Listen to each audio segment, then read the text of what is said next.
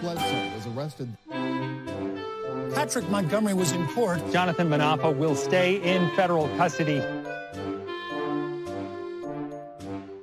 No, I don't take responsibility at all.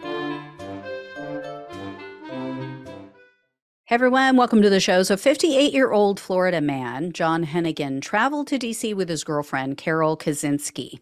They were seen illegally entering the Capitol about 10 minutes after the initial breach of the Senate wing doors. They headed into the Capitol crypt where they followed the mob up the staircase to the suite of Nancy Pelosi. And Heneghan and his girlfriend were seen inside the Speaker's suite, and then they moved on to the rotunda. While they were inside the building, Heneghan was photographing things, and he actually photographed the broken window near the Senate wing doors, right where they entered. He also took photos of an officer being assaulted near the rotunda.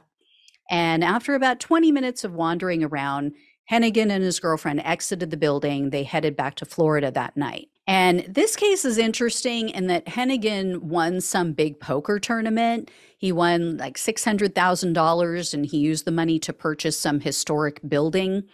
So Heneghan was arrested on February 23rd of 2022, and he was charged with entering a restricted building or grounds, 2 counts of disorderly conduct, and parading or demonstrating in a Capitol. In November of 2022, Heneghan pleaded guilty to misdemeanor charge of entering a restricted building or grounds. So he was looking at up to 1 year in prison, 1 year of probation, and $100,000 in fines.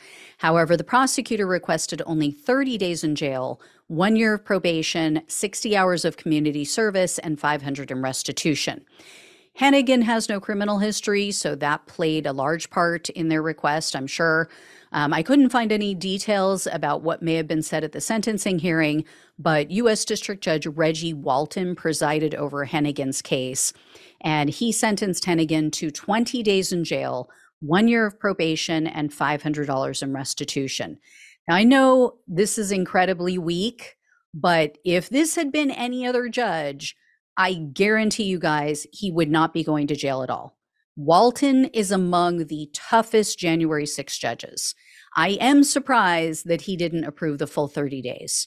Many other judges, though, they would never have done anything. They would have knocked it down to probation only.